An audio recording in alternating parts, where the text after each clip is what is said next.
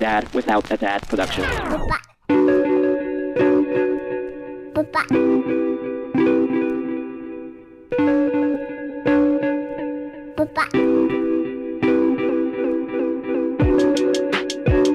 Hey everybody, and welcome to Dad Without a Dad.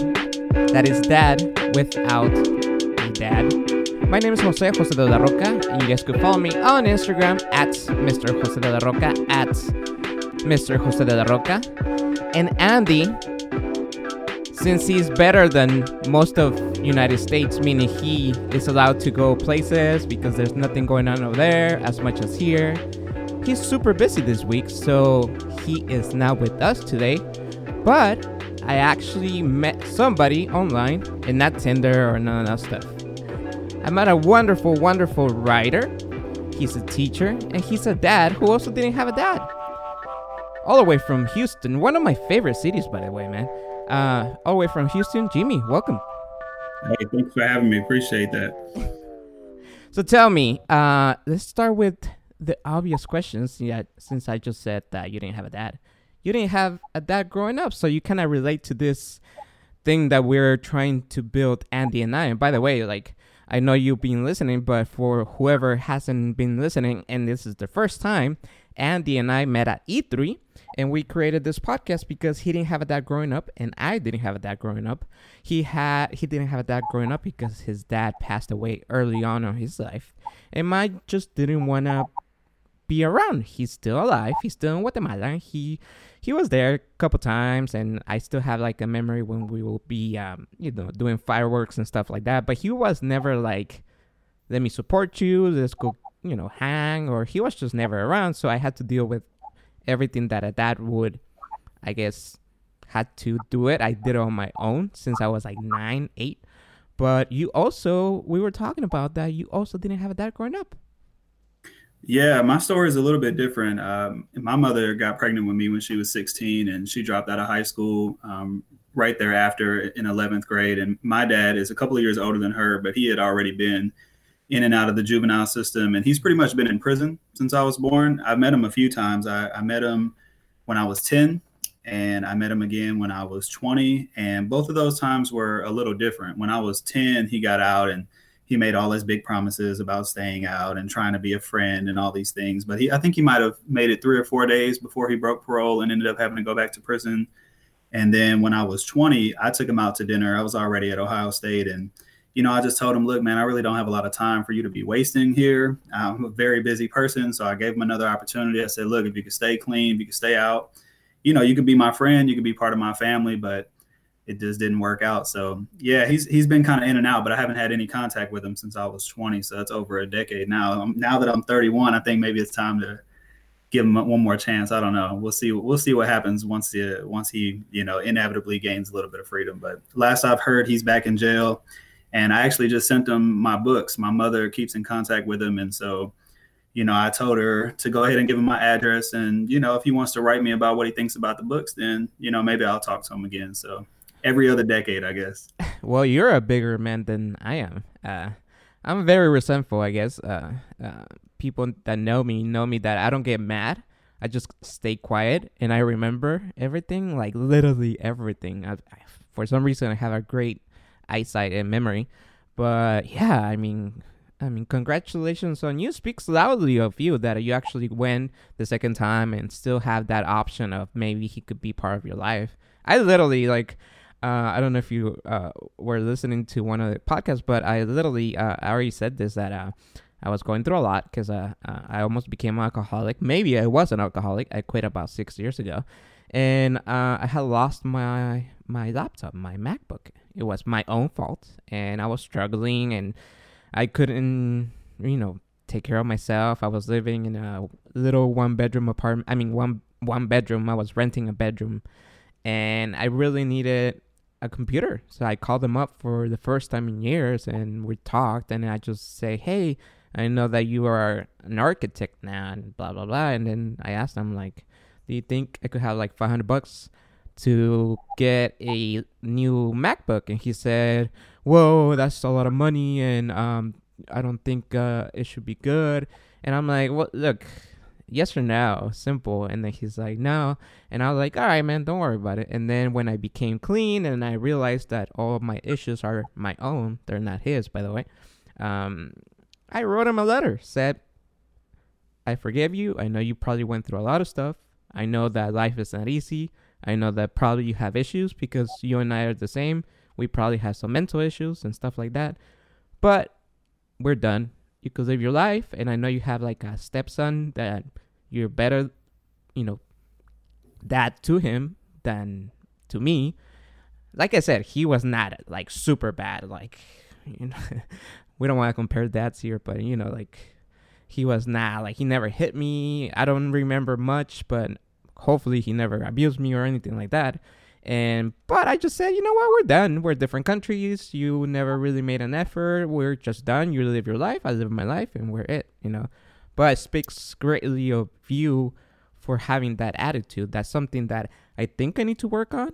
And I think that me looking in the other way, congrats to you, Yeah, it's funny you say that because like forgiveness is actually not a virtue that I really care too much about. And my dad and like my biological father, I don't really think too much about him, honestly. I mean, he's really a stranger, at this point in my life, after having my own kids and having taught for a good while.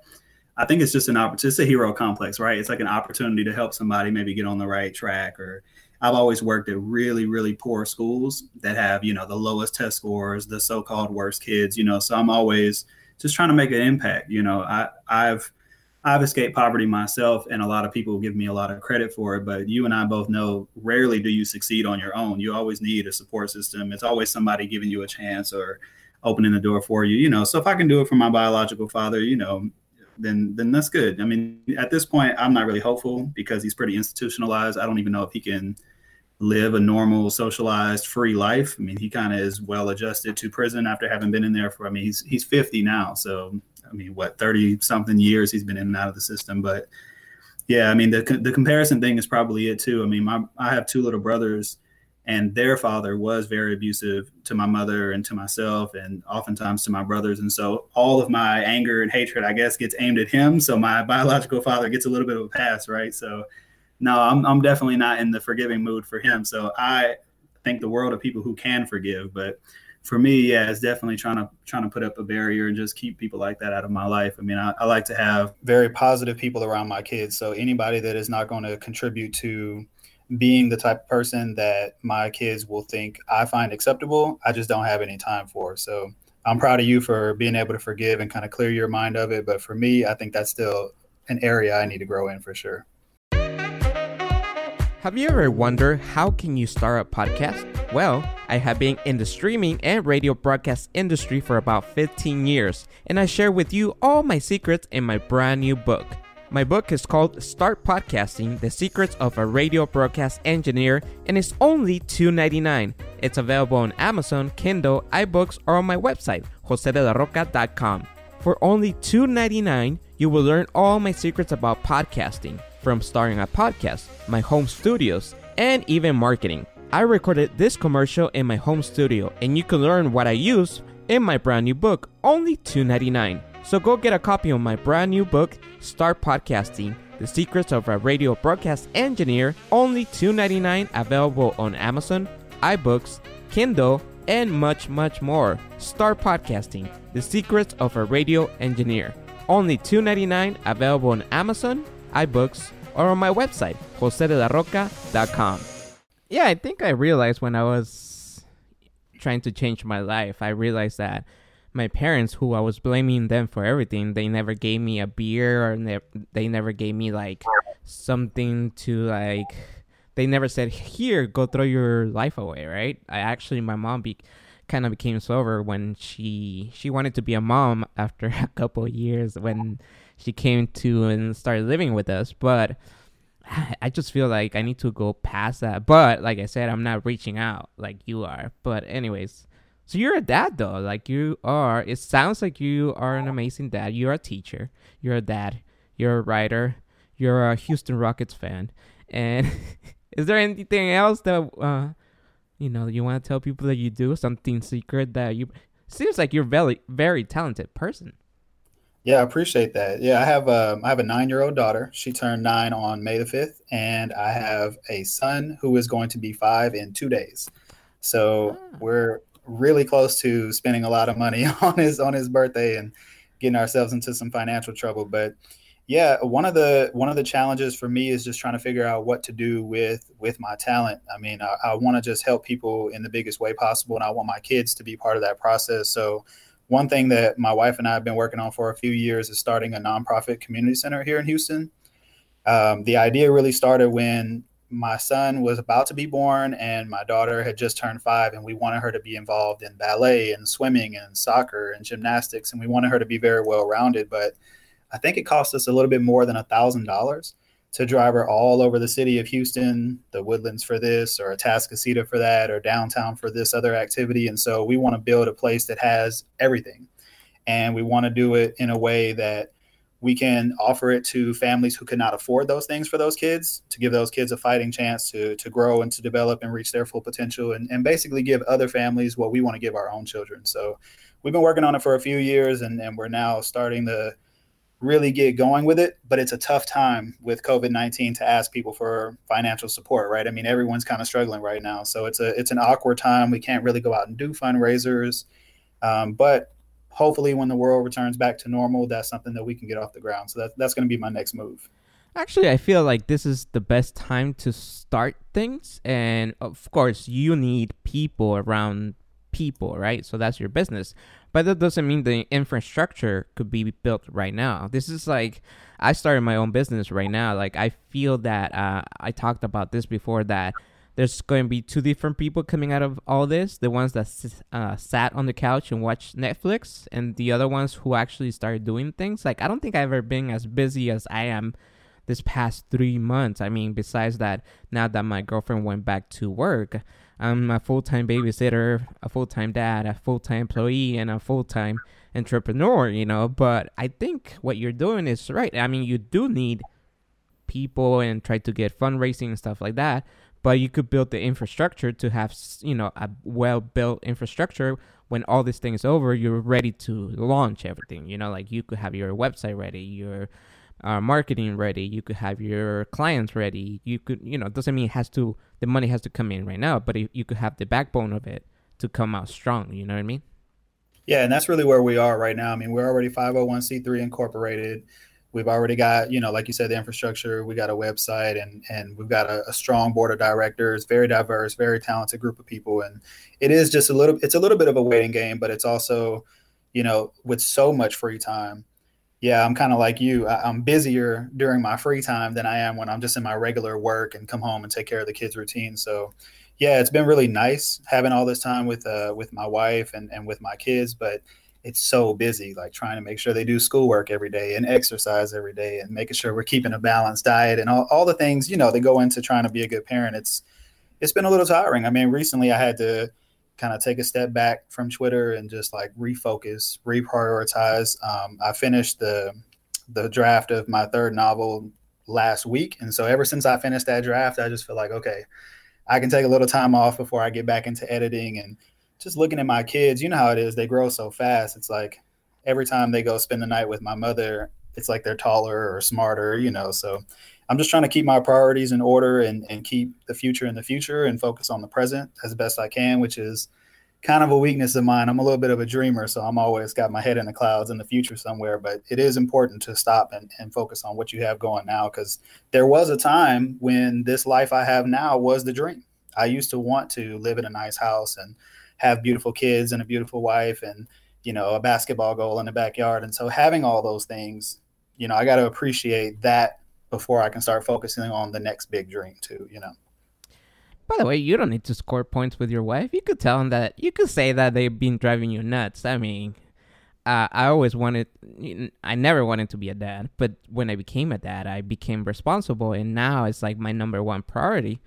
But man, this past 2 weeks, I don't know how full-time moms do it, man. It's like, I mean, it's our own fault that we created, I was telling you that we created a needy little boy, because we give him full attention, and I kind of understood that when all this thing happened, and I knew she was going to go back at some point. And luckily, I work in the tech related, aspect of everything, so I could work anywhere and I could do my stuff anywhere. I could edit audio, do things from anywhere. That's my skill. But so I knew I needed for him to become like a independent little boy, which has been hard. And I've been really stressed because, I'm not the typical dad. I need to be there, hands on, and I need to know what he's doing. And I wish I could be the dad that just lets TV take care of your kids and stuff like that. But I'm not like that. So I've been trying to kind of rewire myself and trying to rewire him for him to be independent, use his imagination and stuff like that. But yeah, it's okay to say that they've been driving you crazy, man. Yeah.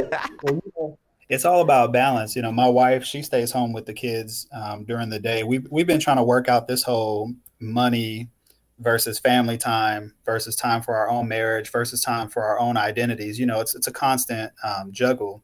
And so I don't know that my wife wants to hear me complain about it since she homeschools my kids. So we've been struggling a little bit with the actual school system that I work in. So Is she a teacher too? It's like a break for her having me here. Like when you have someone that you can kind of hand them off to, hey, I just need a minute. Can you just deal with this? Not having that option, like you said, being alone with your own son more, like when you know that it's all down to you and you can't even, go to the restroom without. My son figured out how to unlock the doors now with a little butter knife. So yeah, it's definitely not something I can complain about since she's taken much more of the childhood, burden from me. So I'm actually really relieved that I can share in it now because I feel like I miss so much just working all the time. So it's been a pretty good balance. My son, he'll try your nerves though. That's for sure, man. That 4-year-old age, they just have that unlimited energy. So yeah, it's been really cool being home for sure. So is she a dancer? She teaches dance?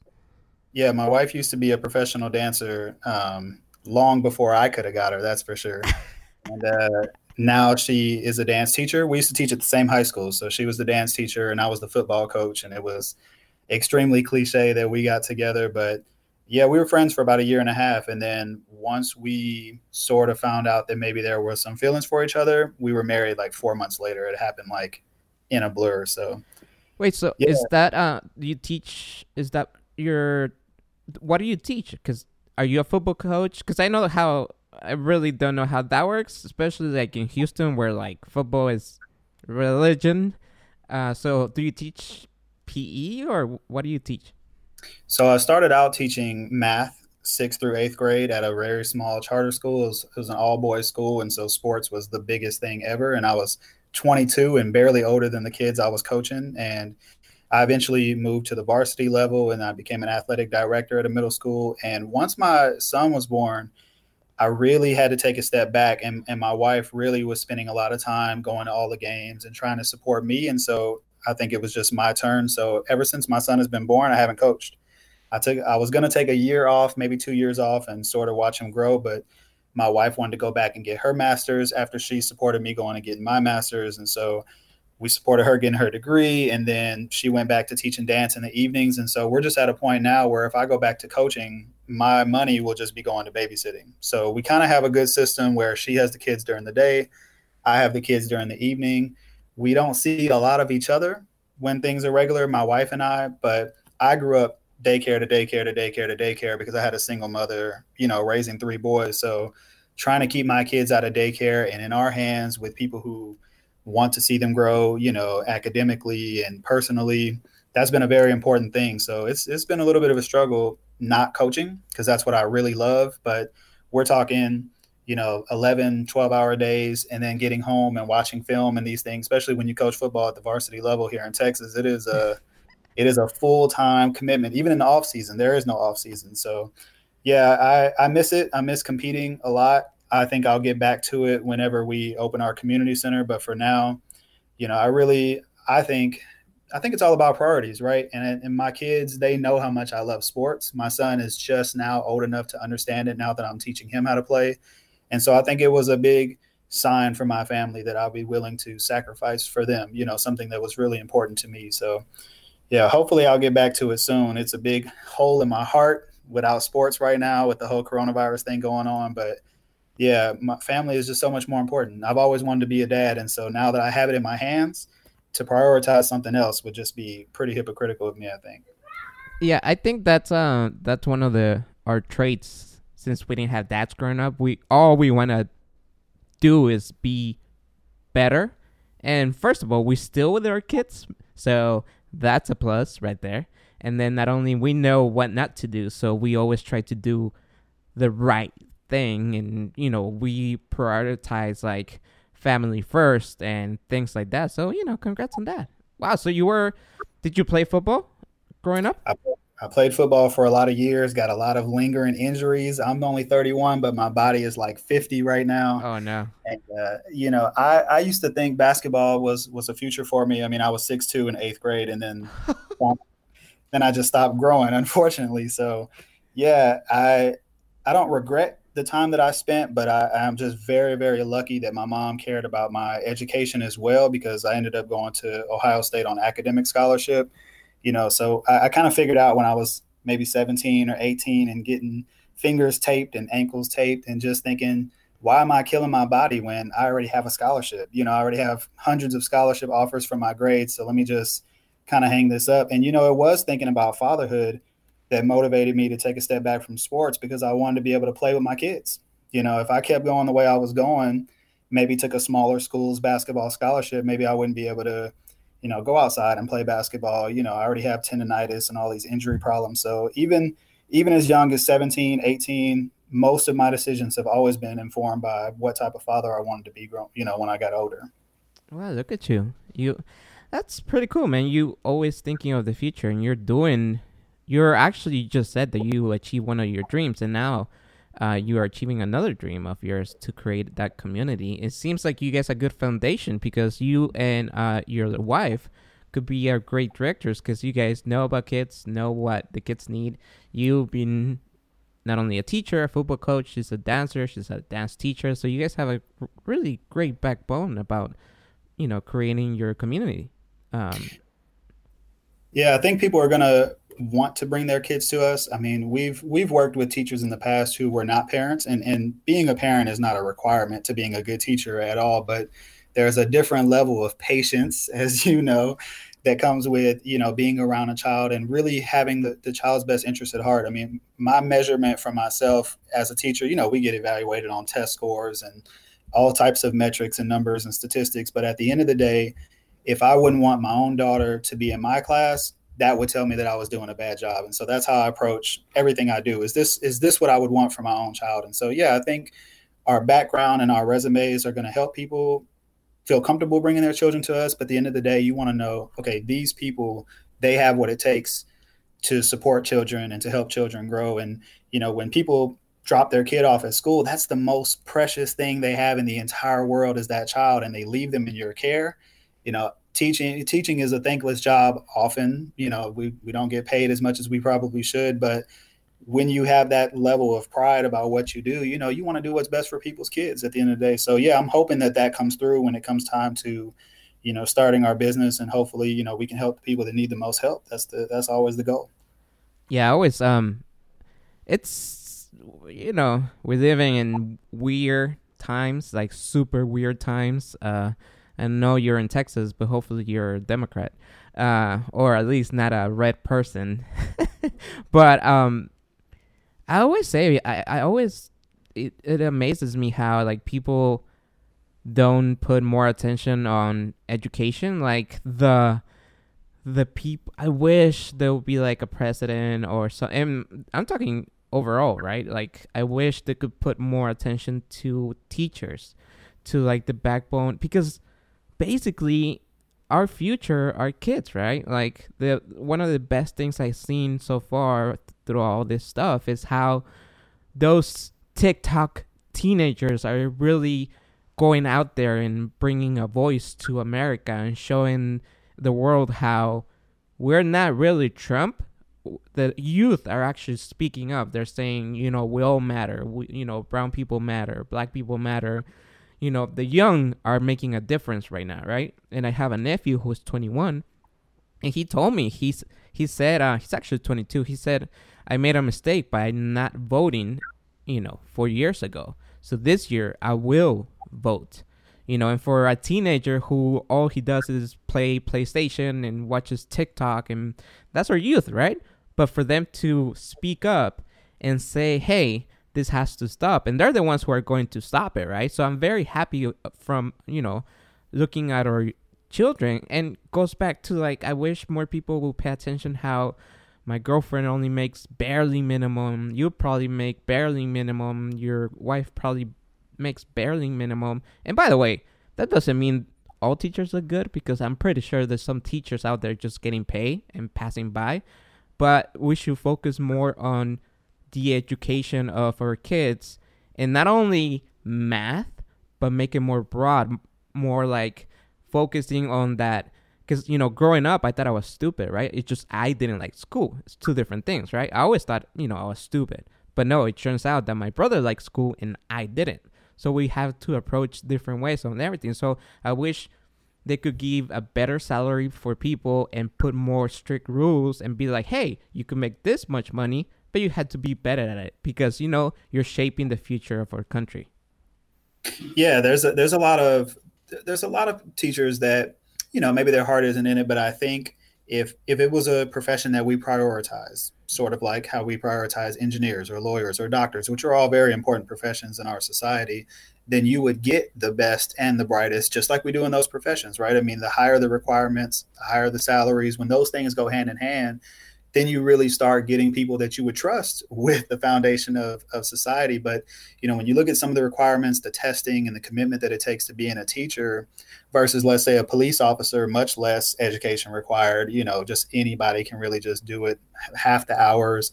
And then you look at the pay and you look at the responsibilities. I mean, I've had kids, in my face as close as you can be, some very hostile situations and breaking up fights and all these things. And somehow I'm able to do it without harming anybody. Somehow I'm able to deal with the craziest kids you've ever met without resorting to violence, and so it's one of those jobs where we expect the best from our teachers. Any scandal that involves a teacher is an indictment on the whole school district, and it's handled very swiftly and immediately. And it's the same thing for doctors. If you've got a doctor that's unethical, it's big news. If you've got a lawyer that's breaking the law, it's big news, right?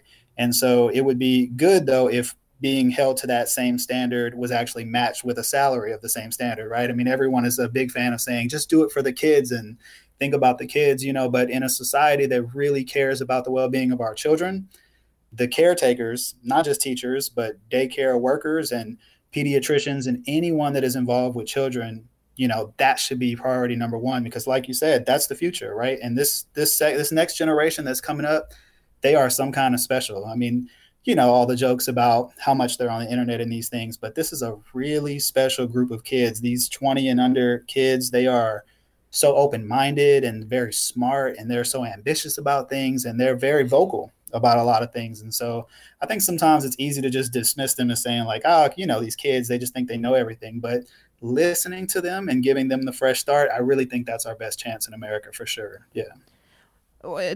Internet is bad and blah, blah, blah, but it also opens the eyes for people, right? Like somebody who, yes, was bullied and unfortunately something happened, but we know about it, right? And then kids, I believe most humans are nice people. Most kids are, they want to impress somebody and they want to be mean to somebody, but that doesn't mean they're super mean. So I think nowadays we are seeing how the youth, and when I mean youth, is like you said, like 24 and under, they have a voice. They know that they have a right to vote. They've seen everything online. They know that you could be whatever you want, as long as, like I always tell people, you could be whatever you want. Like literally, I don't care whether you're black, red, purple, if you vote this or if you follow that religion, as long as you're doing good and whatever you're doing makes you a good person, that's all that matters, right? And I think they see that. They see how they could speak up. They're going to hopefully change our situations, and there's a better future out there for all of us, because the internet allows all the information for them to have it in their palm of their hand, and they're very smart in a way that they could see what's good and bad, and they actually know the internet better than most of us, so they actually know what's good and bad and what's good news and bad news. You know. I think they're using it for good. I mean, there's going to be pros and cons with anything, but even just what you and I are doing here, I mean, we without the internet, we never would have had this conversation, right? Like we never would have known each other.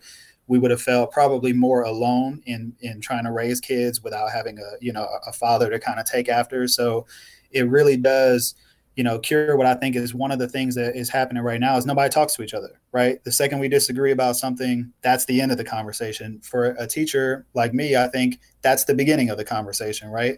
I am a Democrat, but I love talking to Republicans. Recently I had a thing where my mom found out her boyfriend was like this raging Trump supporter who was, a little racist against these people or that people. And so I went and had a conversation with him for 2 or 3 hours. And, it really changed the way he was looking at things because we were at a table. We weren't angry with each other, man to man, just talking it out. Just tell me your ideas. What do you think about this? What do you think about that? We're going to read a few books together so I can help him maybe understand some of the perspectives that he doesn't have. And our kids are so good at that. They have friends from all over the world and they're on Discord together and they're playing video games online together. And when you have to actually talk to a person, it's much harder to hate that person than it is, just typing on, insults at each other on Twitter. So I'm very hopeful for the kids. I think that their knowledge of the internet and their ability to make the world smaller and communicate with each other, that's just going to make so much progress for us in society. And I hope we can take a page from their book and just really sit down and talk to each other. It's a whole different dynamic sitting at a, maybe if you can't do it face to face, even what you and I are doing, just having to listen to a perspective that is not your own makes all of us smarter in the end. So yeah, I'm really excited for what these kids are doing, and having the opportunity to teach them has really been a privilege of mine in my life. And that's how Andy and I met. We met at E3, which is E3 is like the Super Bowl of video games, and I do a lot of Pride events, and I have worked E3, and Pride and E3 have the same. They're relatable because people are there for one thing, right? For example, Pride, everybody wants to celebrate who they are. E3, everybody just wants to be a gamer. And every event like that, I see hopefully the future because people there, they're not caring about what you look like. They don't care if you are a male, female. They just care there to play with you, have fun playing the game that they want to play. And that's it. And our Pride events, they just want to dance. They just want to have fun. They just want to be proud of who they are and, have a drink or two. So I think that's the youth, right? Nowadays, they don't care whether you're brown, black, or anything. They just care whether you like the same video game, whether you like the same artist, and whether you like the same show, whether you are in the same network. That's all they really care. They just want to have fun and be out there. I mean, if you think about the way you and I used to make friends, it was whoever sat next to you in class. I mean, whoever you got to see the most, right? Like proximity is often the way that children make friends. Their best friend is the kid that they see relatively often. But what the internet does is it opens the door to make more meaningful, better foundation relationships. Like, okay, you and I both like, the Houston Rockets. And so right there, that takes us out of our identity to something that we chose about ourselves. We can't choose our skin color or ethnicity, but the things that we did choose, these kids are just free to find those people that they connect with, and really bond over something on a different level. And it's extremely important. I mean, we made the decision to homeschool our children, and the number one misconception is like, oh, your kids will never socialize, right? Like they'll just be in the house and they'll never have any friends. But for my daughter, her friends come from dancing, which is a big passion of hers. So their friendship being built on dance is already more meaningful than we just play at recess together, right? It's a common thing that they strive for. They're getting ready for the same recitals. And then they get on Zoom and they get on Facebook Messenger and they play with LOL dolls and, and they do all these kid things, right? But the foundation is very important. You and I, we had that foundation just from looking at your tag name on Twitter, a dad without a dad. I said, oh, wow, that's me, right? So it's like already some of the barriers that we might have had were down, regardless of the fact that we're both Latinos or whatever the case may be, right? That was the last thing I thought about you. Dad without a dad said nothing about your ethnicity or where you were from or what you look like. I just thought, hey, that guy's like me before I knew half of what you look like or what you had been through. So, and then you saw me and you're like, fuck. We look nothing alike. No one's going to think we're brothers now. This guy is so weird. Let me not talk to him no more. Never mind.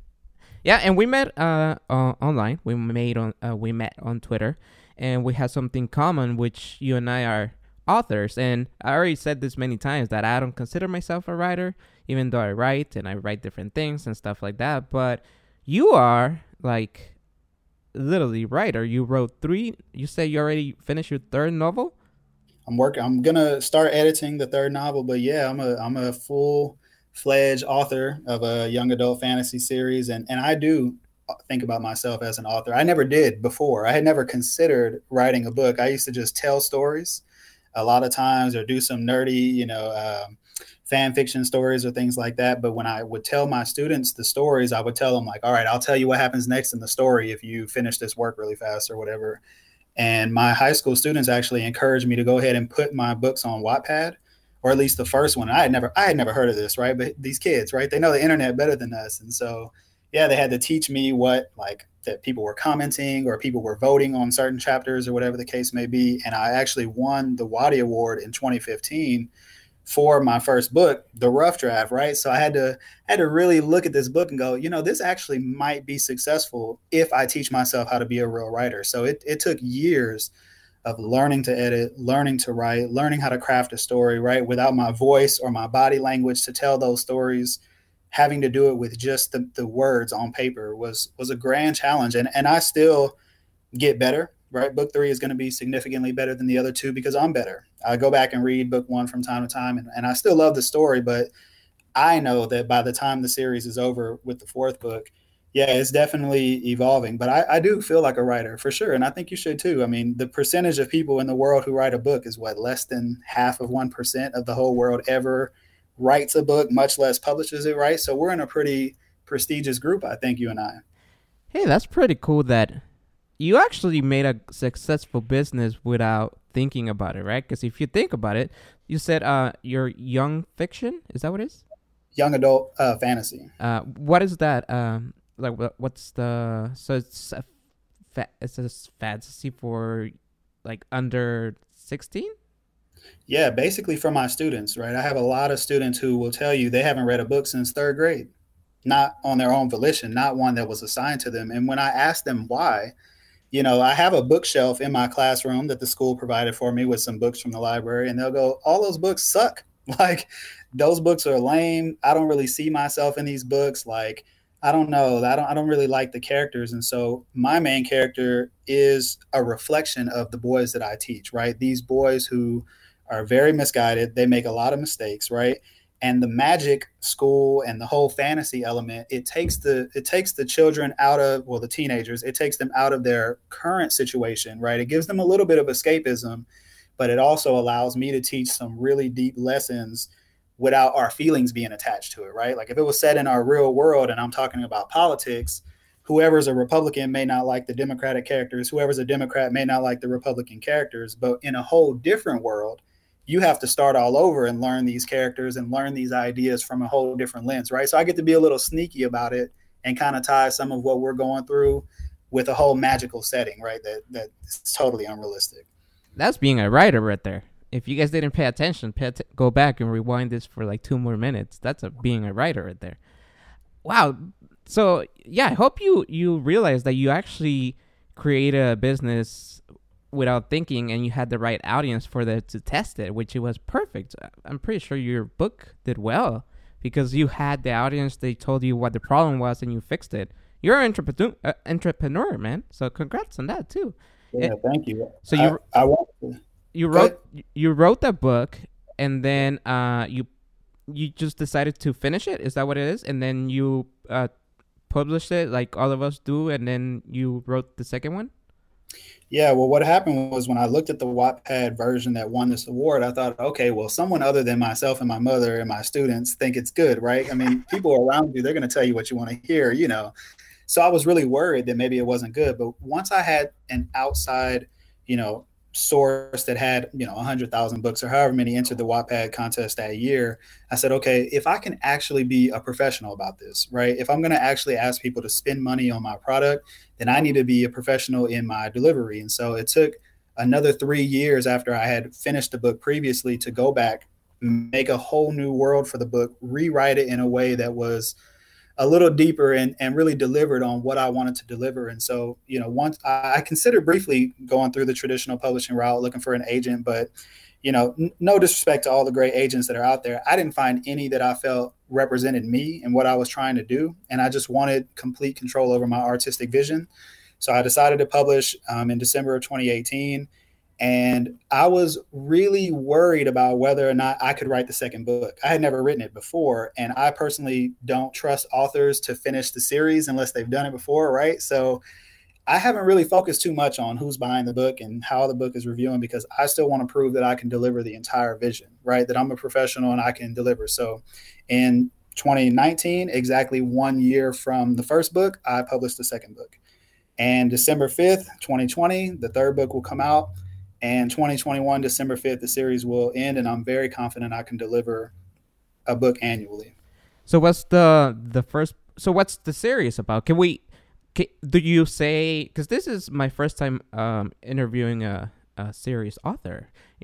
So does that mean, can I ask the question of what the series is about, or should I ask the question, what's the first book about? It's a little bit of both, right? So the series starts with a young boy without a father, and his mother has early onset Alzheimer's.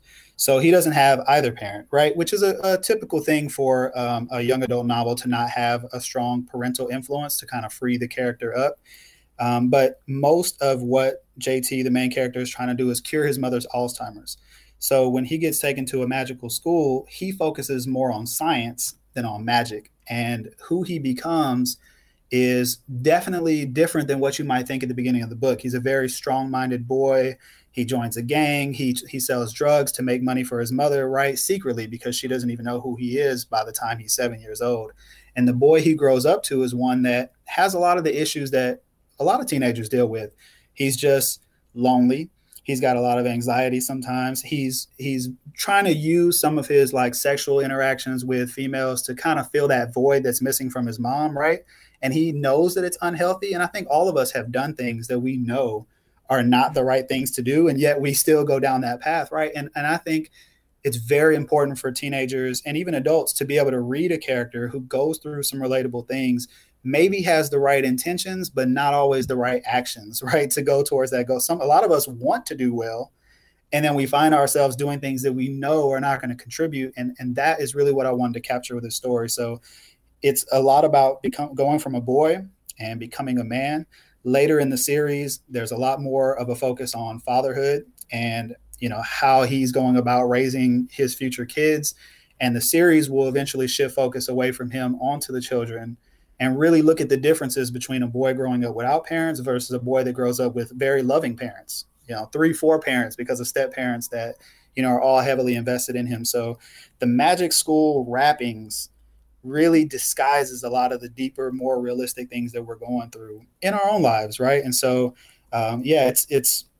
it's a coming of age story. The first book is about him trying to grow up, and the main motivator for any boy that's trying to be a man is really to impress a girl, right? So he's got his first girlfriend, and he's trying to impress her and show like, no, I can be a real serious guy. But as the series goes on, it's more and more about fulfilling your destiny. If you even believe in destiny, right? Do you think how much control do you really have over your life? How much can you blame others? It's something that you talked about earlier. And I don't know if there's a right or wrong approach to it, but I like that JT kind of gives all the kids a lens to look through, and they go, yeah, that guy, he's like us. That's how I am. I want to take care of my mom too.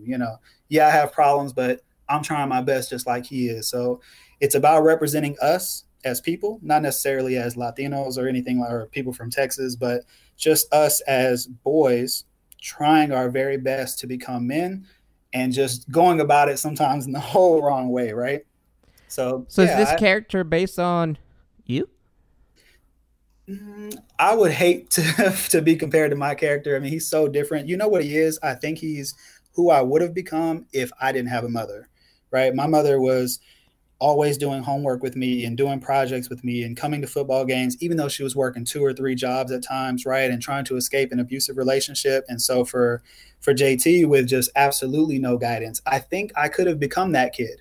And a lot of times I teach kids where I go, man, I wish I could just adopt you for like 1 year and take away all these problems, give you a fresh start, right? Give you a solid foundation, and then we could really see what you're made out of. And this kid just never got a fair chance. So I wouldn't say he's me, but he definitely could have been me if I didn't have the support system that I have in my life. Yeah, I mean, I didn't mean you. I mean, like, it could be a representation of you. It's like, we always, we're writers, right? We could write about anything, but it always has to come through you. So you are putting your own thoughts to your words. I'm pretty sure there's something there, Yeah, I mean, he's a mama's boy. I'm a mama's boy, right? I mean, that's like the heart of who this kid is he's got this love for his mother, and that love for his mother eventually can transfer to other people once he learns how to make like healthy relationships, because a lot of his first relationships are just very toxic. You know how teenagers typically are. I mean, they feel a lot, but they don't actually think a lot about what they're feeling, right? So it's like a conflation of like, do I go with my heart? Do I go with my brain? And I think I've always done a pretty good job of thinking through things logically, trying to imagine what the next step will be. And my main character is totally opposite, right? He just goes with his instincts. As smart as he is, he's just very emotional. And so I do have that emotional side to me, but he is a good way for me to express it, right? So there's definitely a part of me in there. And I think all the characters kind of touch on different thoughts that I may have, or different versions of maybe how life might have ended up. So for me, it's just the story is a good way for me to really look at things. Not so much, I mean, the story is good, but looking at things the way that we can't always look at it because of our preconceived notions of each other. Fantasy in particular, with magic and a new world and new religions and new governments, gives me a whole different angle, right? So I want to make sure that I'm very responsible about that angle, and that I'm careful not to misguide kids, right? Because kids are going to read my book, adults are going to read my book. I want it to have a wide appeal, right? I want to dethrone Harry Potter, right? I mean, my book is better than Harry Potter, but Harry Potter is like the kingpin, right, of like magic schools. But Harry and I don't have anything in common.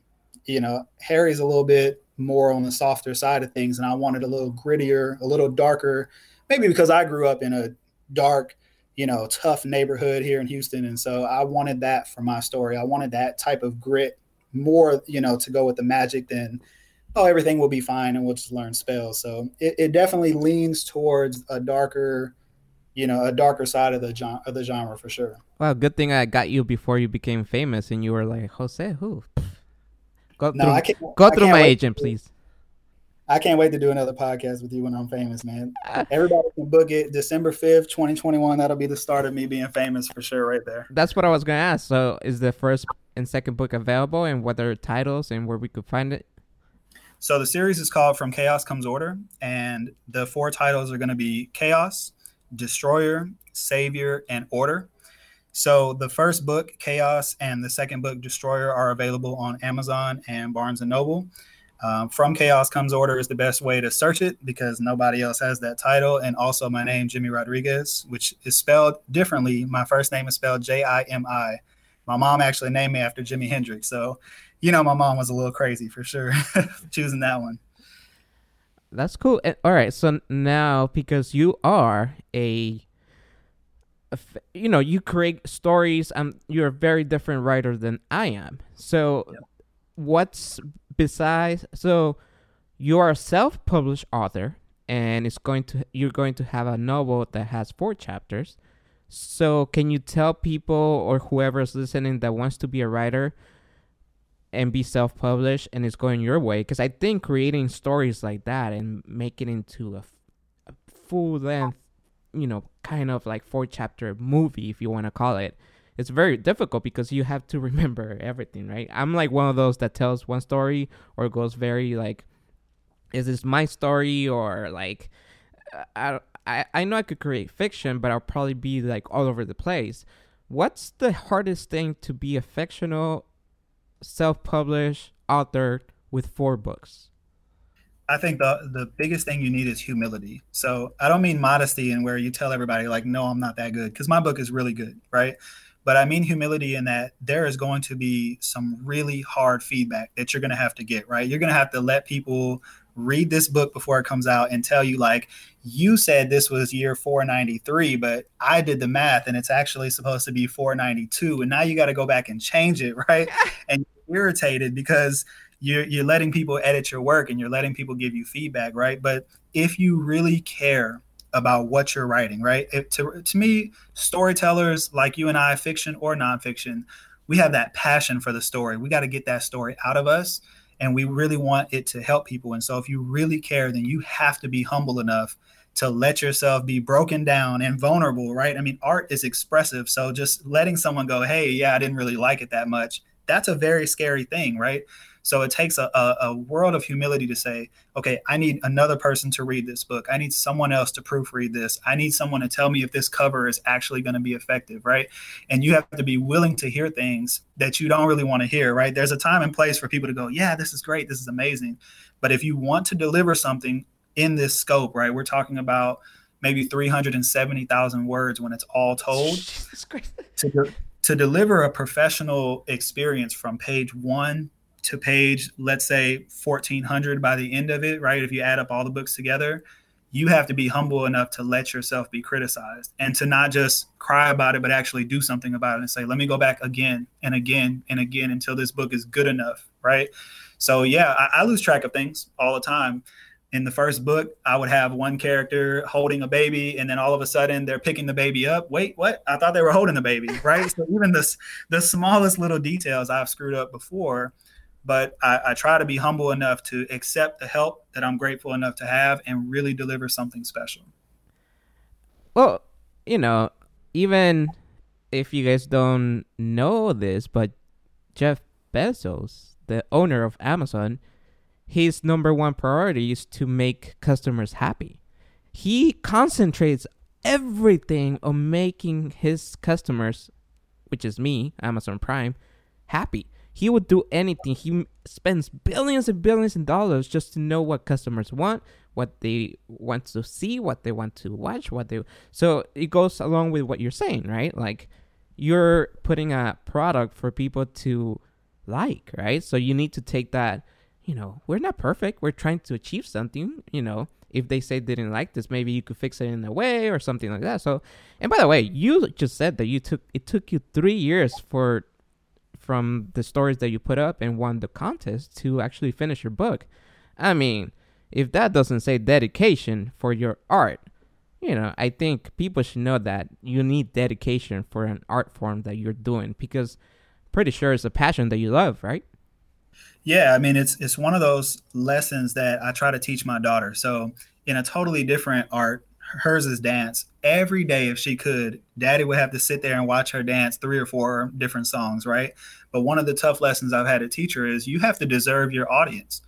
I would not get the opportunity for my mom to watch me play basketball very often. So if I knew my mom was, let's say, going to pick me up from the park, I would practice the same skill for hours and hours and hours so that when I got the one chance to show my mom, she would be impressed, right? My daughter wants me to watch her practice, right? My son wants me to watch him practice shooting hoops. And I tell my kids, I don't really want to watch you practice. I want to see the result of your hard work, right? So when it comes to my writing, people don't want to wait for me to be good if they've already paid the money. Once they give Amazon that $14.06 after taxes or whatever it is, they want a fully delivered professional product, right? And those first few pages are going to determine whether or not only they continue reading the book, but do they want the second book, the third book? Are they willing to read any of my future writing? So finding a customer is extremely difficult. It is much easier to keep a customer than it is to find a new one. So if you've got someone, Jeff Bezos, for whatever his evil empire is, that's the right way to go about it. It's easier to retain loyal customers than it is to constantly find new people who are going to try out a self-published author, right? I mean, I'm not in the New York Times list, so you just have to listen to my ideas or listen to me and go, you know what? Okay, I like that guy. I'm going to give him a chance, right? And when you get that one chance, you have to deliver something special for people, or they're never going to give you another chance again. There's just too many good books out there. I always point out this to people when it comes to parenting and what you're talking about, that if your son comes to you and says, I want to become a basketball player, then I think always the question should be, well, show me, right? Like, we could, unfortunately, maybe you would not agree with what I'm about to say, but school will always be there. Meaning, we could always get a degree or stuff like that. But when it comes to like things that need talent, or we need to figure out whether you have the talent, or, not everybody could be a LeBron James, right? Not everybody could be a Pharrell Williams, right? Like those things, you need to have a talent in you, right? Not all of us could write a novel like you did. I'm pretty sure I can't.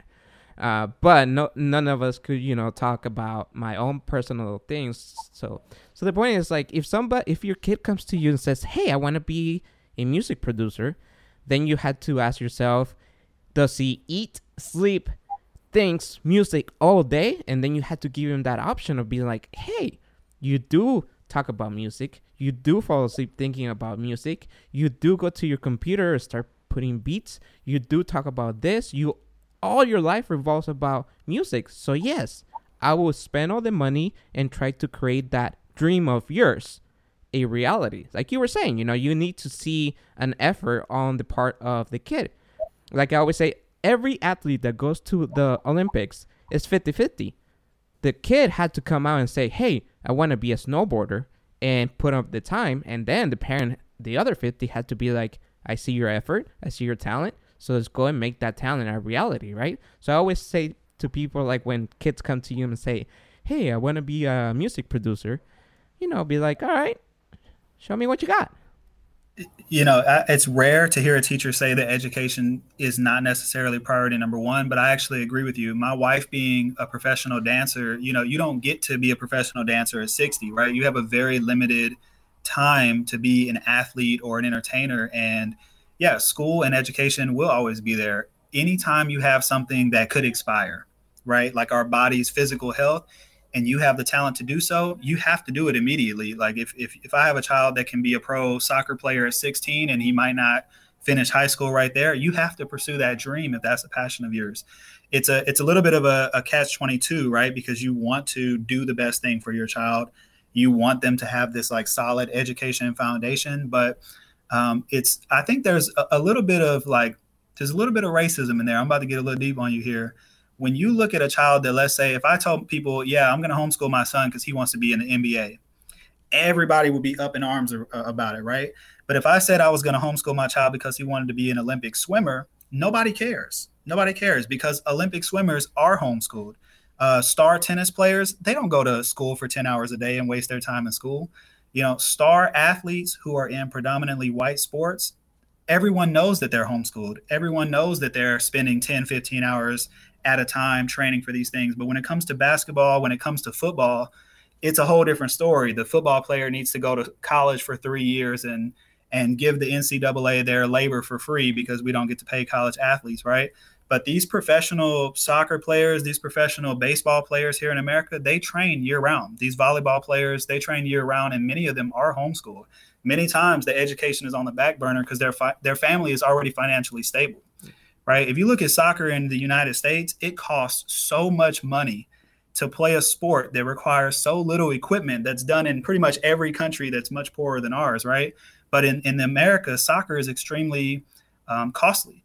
So only really wealthy kids can afford to go to these amazing soccer camps or, play for Team USA juniors, right?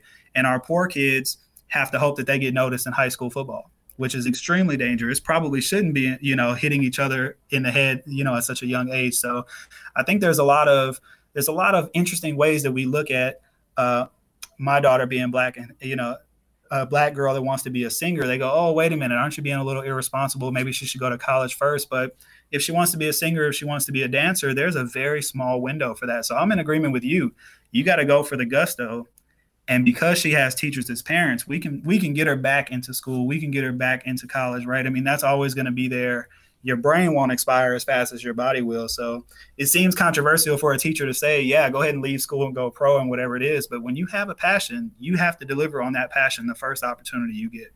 And also, you have to have the talent, right?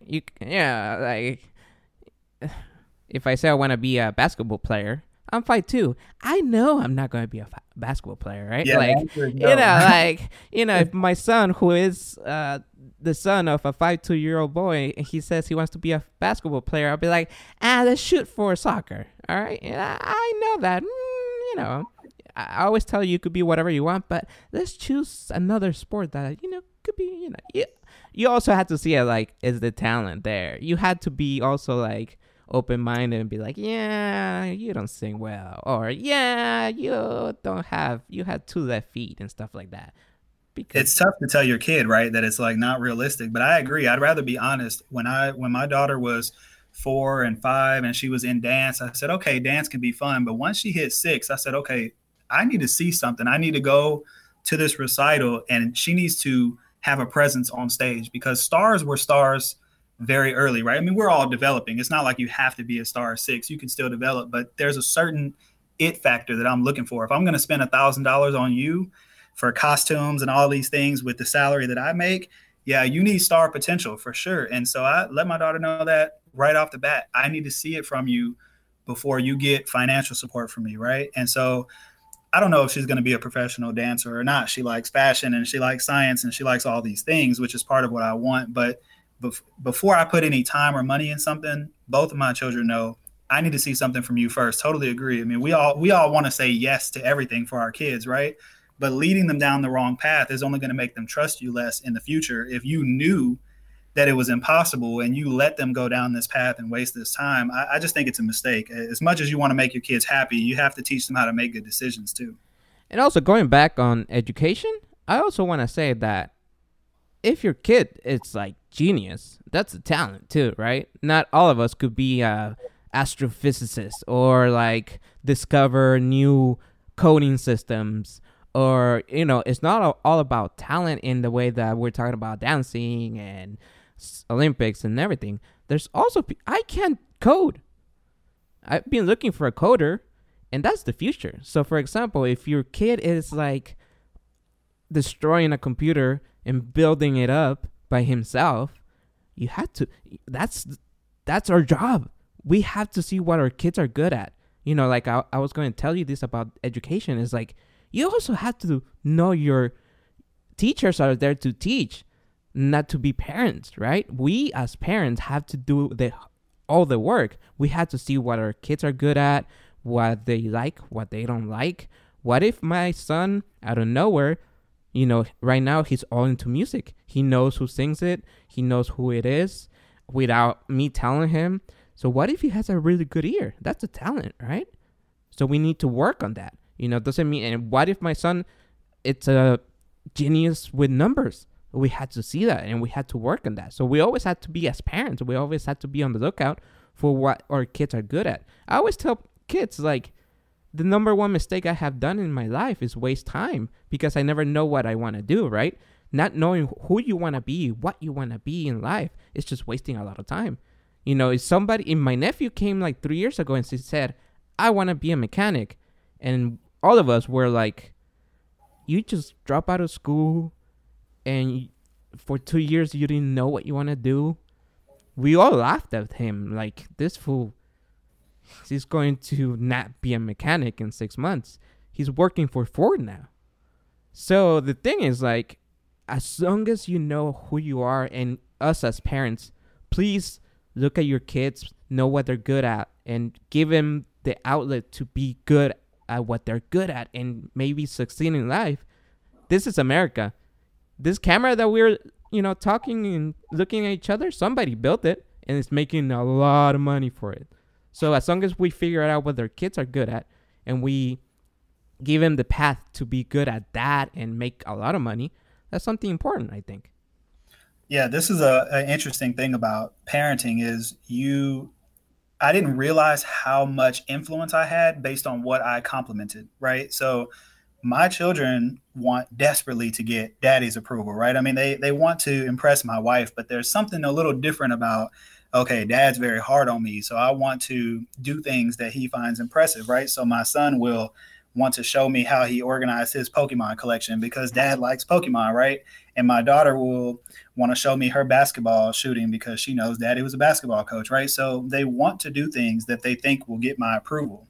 So I have to be very conscious about making sure I compliment their work ethic, right? And not always their talent, or complimenting how mature they were trying to learn something, or compliment how good their manners are, right? There's all these other little soft skills that sometimes we sort of take for granted as adults because we already know how to do it, right? But kids don't come fully equipped with like good skills and how to learn and grow. So when my daughter is dancing, I might tell her something like, the routine was great, but I saw there was a part where you were about to mess up and you self-corrected really well, right? I want to tell her that that's an important thing because as a child growing, I want her to go, oh, okay, if my dad sees me make a mistake, he'll be very impressed if I fix it versus I have to be perfect or my dad's going to, think it was terrible or whatever, right? So I have to be very careful about what I say and what I like to highlight, especially with my daughter. I mean, she's a beautiful little girl, right? So everyone all day says, oh, your hair is so beautiful. She's got this beautiful curly hair like my wife.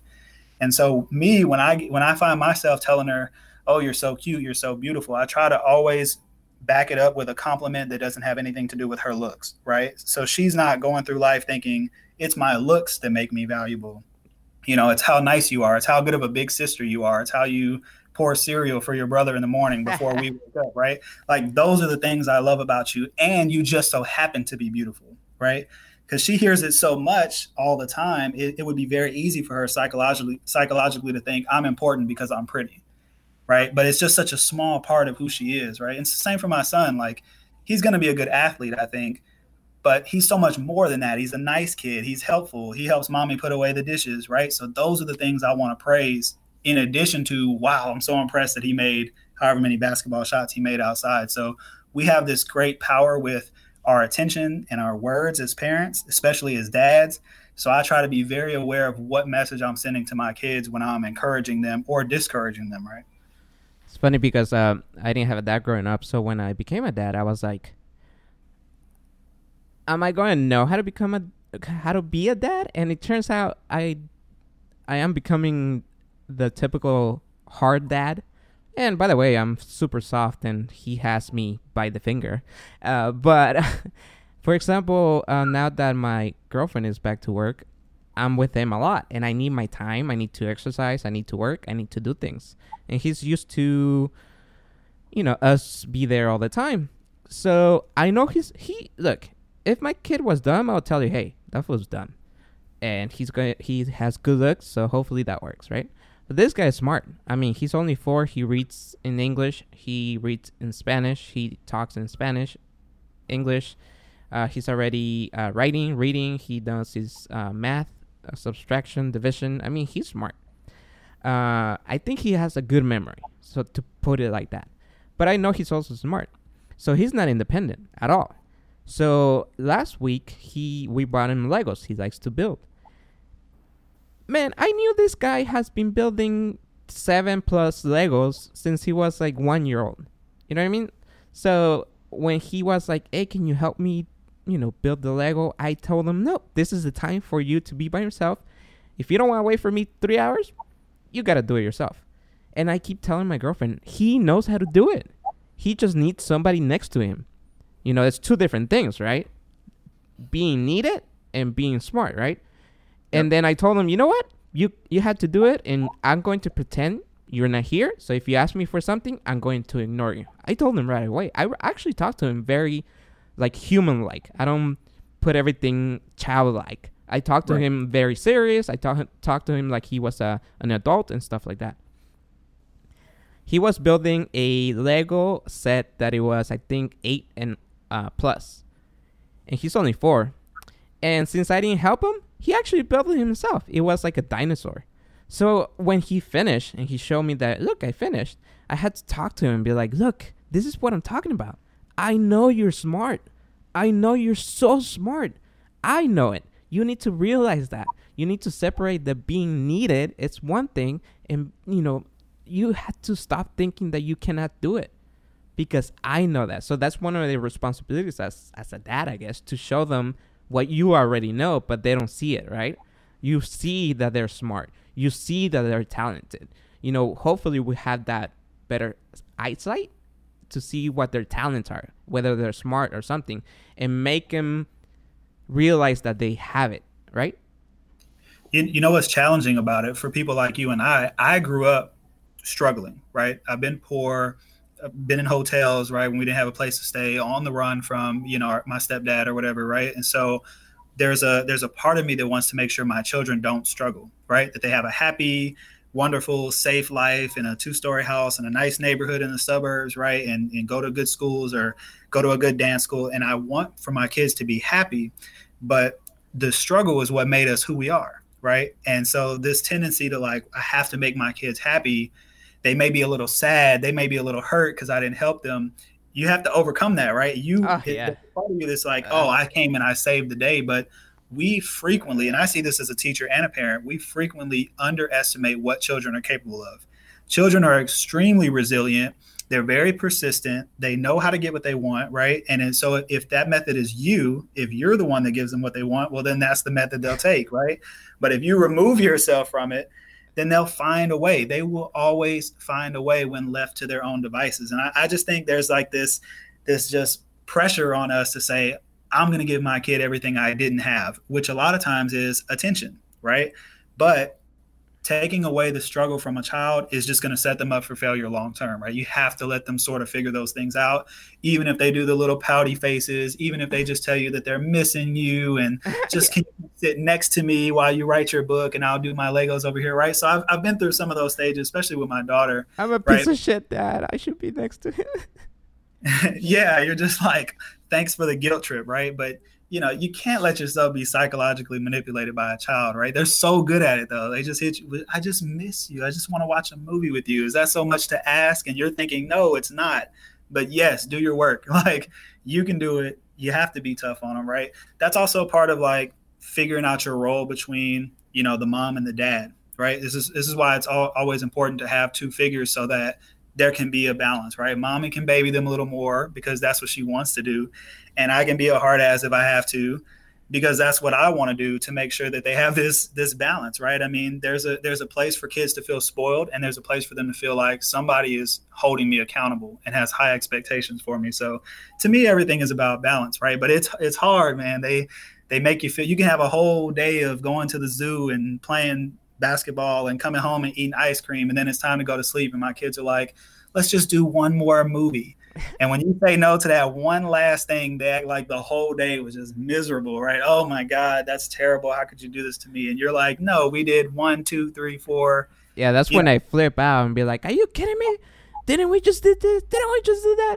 I mean, especially, now I won't do anything for you. You know what? Next time I won't even do any of that. And you're going to do it anyway, right? I always tell my everybody that I feel bad for my son because, one, I didn't have a dad growing up. And by the way, when I was 9, I was like boiling water so I could put it with the cold water so I could shower myself, get ready myself, cook my own meals, go to school, walk to the bus, take the bus, go. And I was only 9. I was doing all this stuff. But I always tell people that, of course I want to give him everything, but the independence and being independent, I still want to put that in him, right? Of course, I'm not going to tell him to boil water, but I am going to tell him, like right now, to open the fridge and get the milk and put Nesquik by yourself. And if you make a mistake, it's fine. Pick it up and do it again until you fix it, right? There's 2 different ways of seeing it, right? Of course, I'm going to give him everything. I'm going to be there for him.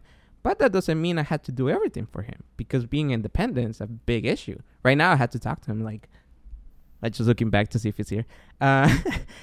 Like a couple of weeks ago, I had to, after so many weeks of trying to tell him that how much he needs to be independent, I told him, look, this is the real thing. It's not that we don't love you. It's not that we don't care about you. We actually are the 2 people who will always be there for you. The 2 people that care about you so much that we will give our lives for you. We are doing this because once you go out that door, nobody cares about you. Nobody really cares about you. Once you go into that playground and that kid tells you he doesn't want to play with you, I don't want you to feel sad. I want you to be okay with that. I want you to say, okay, he doesn't want to play with me. Let me go find somebody else. Or it's okay to play by himself. So I had to tell him this straight out because he wasn't understanding. And hopefully he gets it, right? That we are trying to teach him that outside this bubble that he lives, there's going to be struggles outside. So I was trying to show him how we here will give everything we can to be good, or for him to feel safe, or for him to be okay. But there's struggles out there, and he needs to realize that he needs to build an independence, be okay by himself, I don't want him to be needy because people will take advantage of that, Yeah, there's just so many psychological lessons. I mean, it's funny, being a parent will force you to be a better person because you've got to model all these things, right? So you could talk to your kid about, hey, you need to be patient and you need to stay focused on a task, right? And then when I'm playing video games, I'm blowing up right at the game, and I'm not being patient and I'm not staying focused, right? And sometimes my kids will call me on it and they'll be like, stop and think it through, right? Or some Sesame Street line that I always use on them. So they'll definitely remind you of the things that you told them to do if you're not personally doing it. I just had a talk with him that I told him that I struggle with the same things he's going to, and that I know why he's always anxious and why he can't focus and stuff like that, because I am like the same way. And I had to tell him, I know I am like that, and the reason I want you not to be like that is because I know that we shouldn't be like that. I'm still struggling with it. I'm trying to fix it. So I'm trying to show you that fix it yourself too. You know what I mean? Like, yeah, for me, it's one of my biggest weaknesses is competitiveness. So I'm a terrible loser, right? And sometimes I'm not a good winner either. So when I see this come out in my son, I just can't help but laugh, because when he's freaking out that somebody else scored a goal in soccer that wasn't him while we're playing soccer, where we're kicking the ball at the door in the dining room or something, my wife is just looking at me like, oh, you're really going to tell him to be so competitive, right? Because I'm pretty sure you, sir, so I think, though, when you can tell your child, I struggle with this too, or these are the consequences that I face from not being able to overcome this, and those are the things that I don't want for you, to me, it makes it a more authentic lesson, because for whatever reasons, kids are convinced that their parents know nothing, right? Like they all, especially at that 4, 5, 6, now they know everything. Now they think that they can talk back, and so for me, I have to remind my children that I know what I'm talking about, that I've been there, done that. And some things to me are like common sense, but to my kids, they can't imagine what life outside the house is like, right? Like they can't imagine that they're going to be faced with racism, or that my daughter will be faced with sexism. Like she can't grasp that concept yet. So even though I understand it so well, it's very hard for me to remind her of like these imaginary challenges that she has not had to deal with. So there are times where I'm taking something serious and she's looking at me like, okay, dad, like here goes dad on another lecture again, right? But the more you can connect yourself to it and they trust you, right, the more it's going to kind of sink in. So, yeah, I think those of us who have had struggles, we can leverage that as parents. I do it all the time as a teacher and say, yeah, this was a hard thing for me, so let me make sure you don't struggle with it. I think kids appreciate that connection. And like you said, when you talk to a child like they're an adult, they'll force themselves to think more like an adult versus having everything dumbed down to them. Well, then they'll dumb themselves down too. I really think kids are malleable. They can go one way or the other depending on how you shape them. So the higher the expectations, the more you're going to get from a child.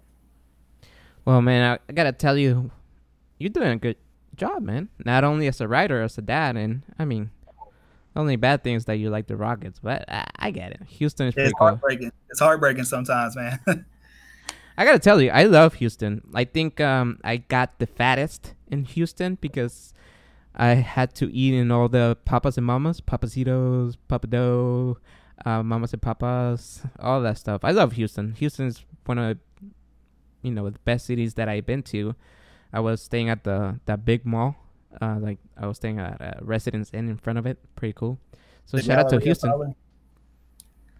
Yeah, and first of all, I want to say thanks for stopping by. And we've been talking a long, long time. And it was, very easy to talk to you. So thanks for stopping by, man.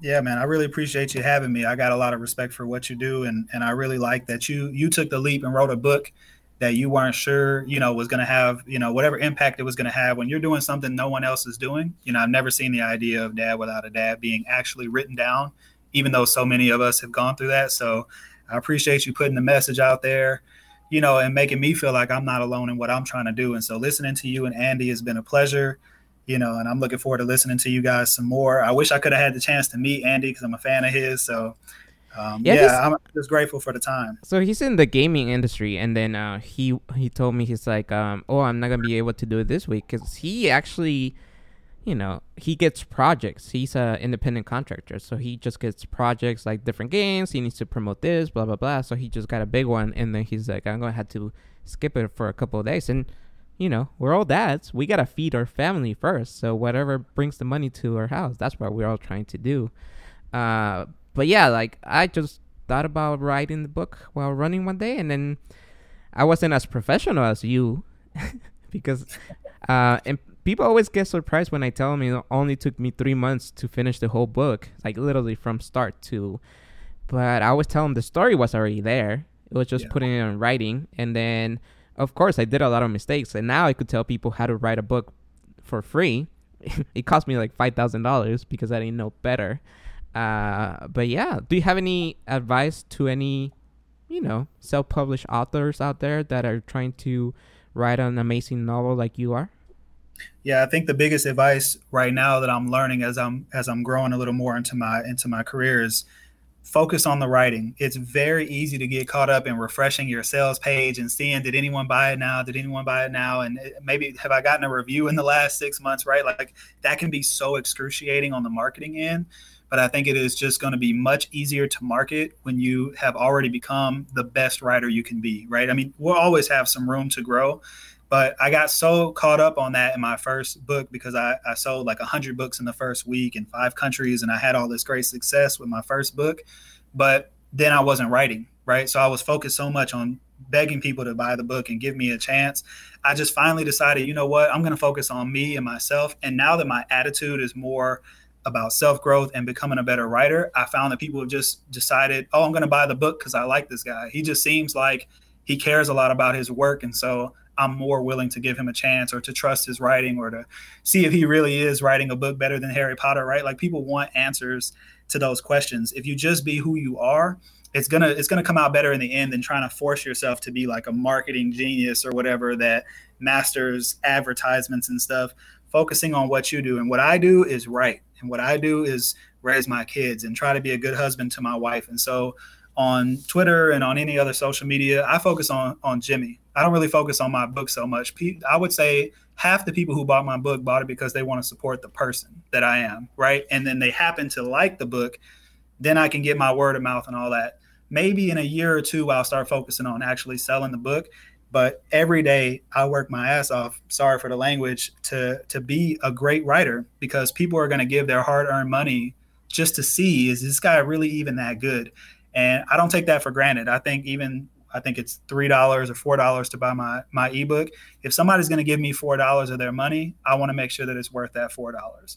So if you focus on the craft and not so much on the results, the outcomes, the numbers, the charts, I think your numbers will be a byproduct of it. Kind of like with sports, I tell my teams, let's focus on practice. If you practice well, winning is going to happen in the end no matter what. If you're thinking about winning instead of practicing, you won't be good enough to win. So focusing on the process is very, very important. And everything after that is just going to follow. Well, let's learn because, and, it's funny because even though we met in social media, I have met good connections and everything, I really don't care about social media. The only reason I have social media is because I am a self-published author. So I don't have a marketing. Like we just exchanged some tweets a couple of weeks ago that I was like, I just played the game, man. Like I really wish I didn't have social media. The only reason I got Facebook is because I needed to open a business account because I manage some accounts. I do social media for people because I'm good at that. I'm not good at caring whether people will like my tweets or how many numbers I have. And I wish I could just unfollow everybody and people would get mad because like this short, dumb looking Guatemalan doesn't follow them. It's like, there's COVID-19 out there. You had to raise your kids. That's important. Who cares about social media? But I had to put myself out there because that's the only way we could all market ourselves. Otherwise, we wouldn't be here, right? Yeah. Hey, I'm glad you didn't delete your social media, at least before we met. I know. Well, thank you very much for stopping by. And before we go, once again, where could people buy your amazing novels? So once again, you can find my work on Amazon or Barnes & Noble. Amazon has the ebook as well as the paperback versions. The series is From Chaos Comes Order by Jimi Rodriguez. That's Jimi Rodriguez. So you can find me there, and you can follow me on Twitter if you like at Jimi A. Rodriguez. And I'd be glad to be one of your numbers too, so we can get ourselves out there. I'll play the game a little longer before Jose gives up on it entirely. Okay.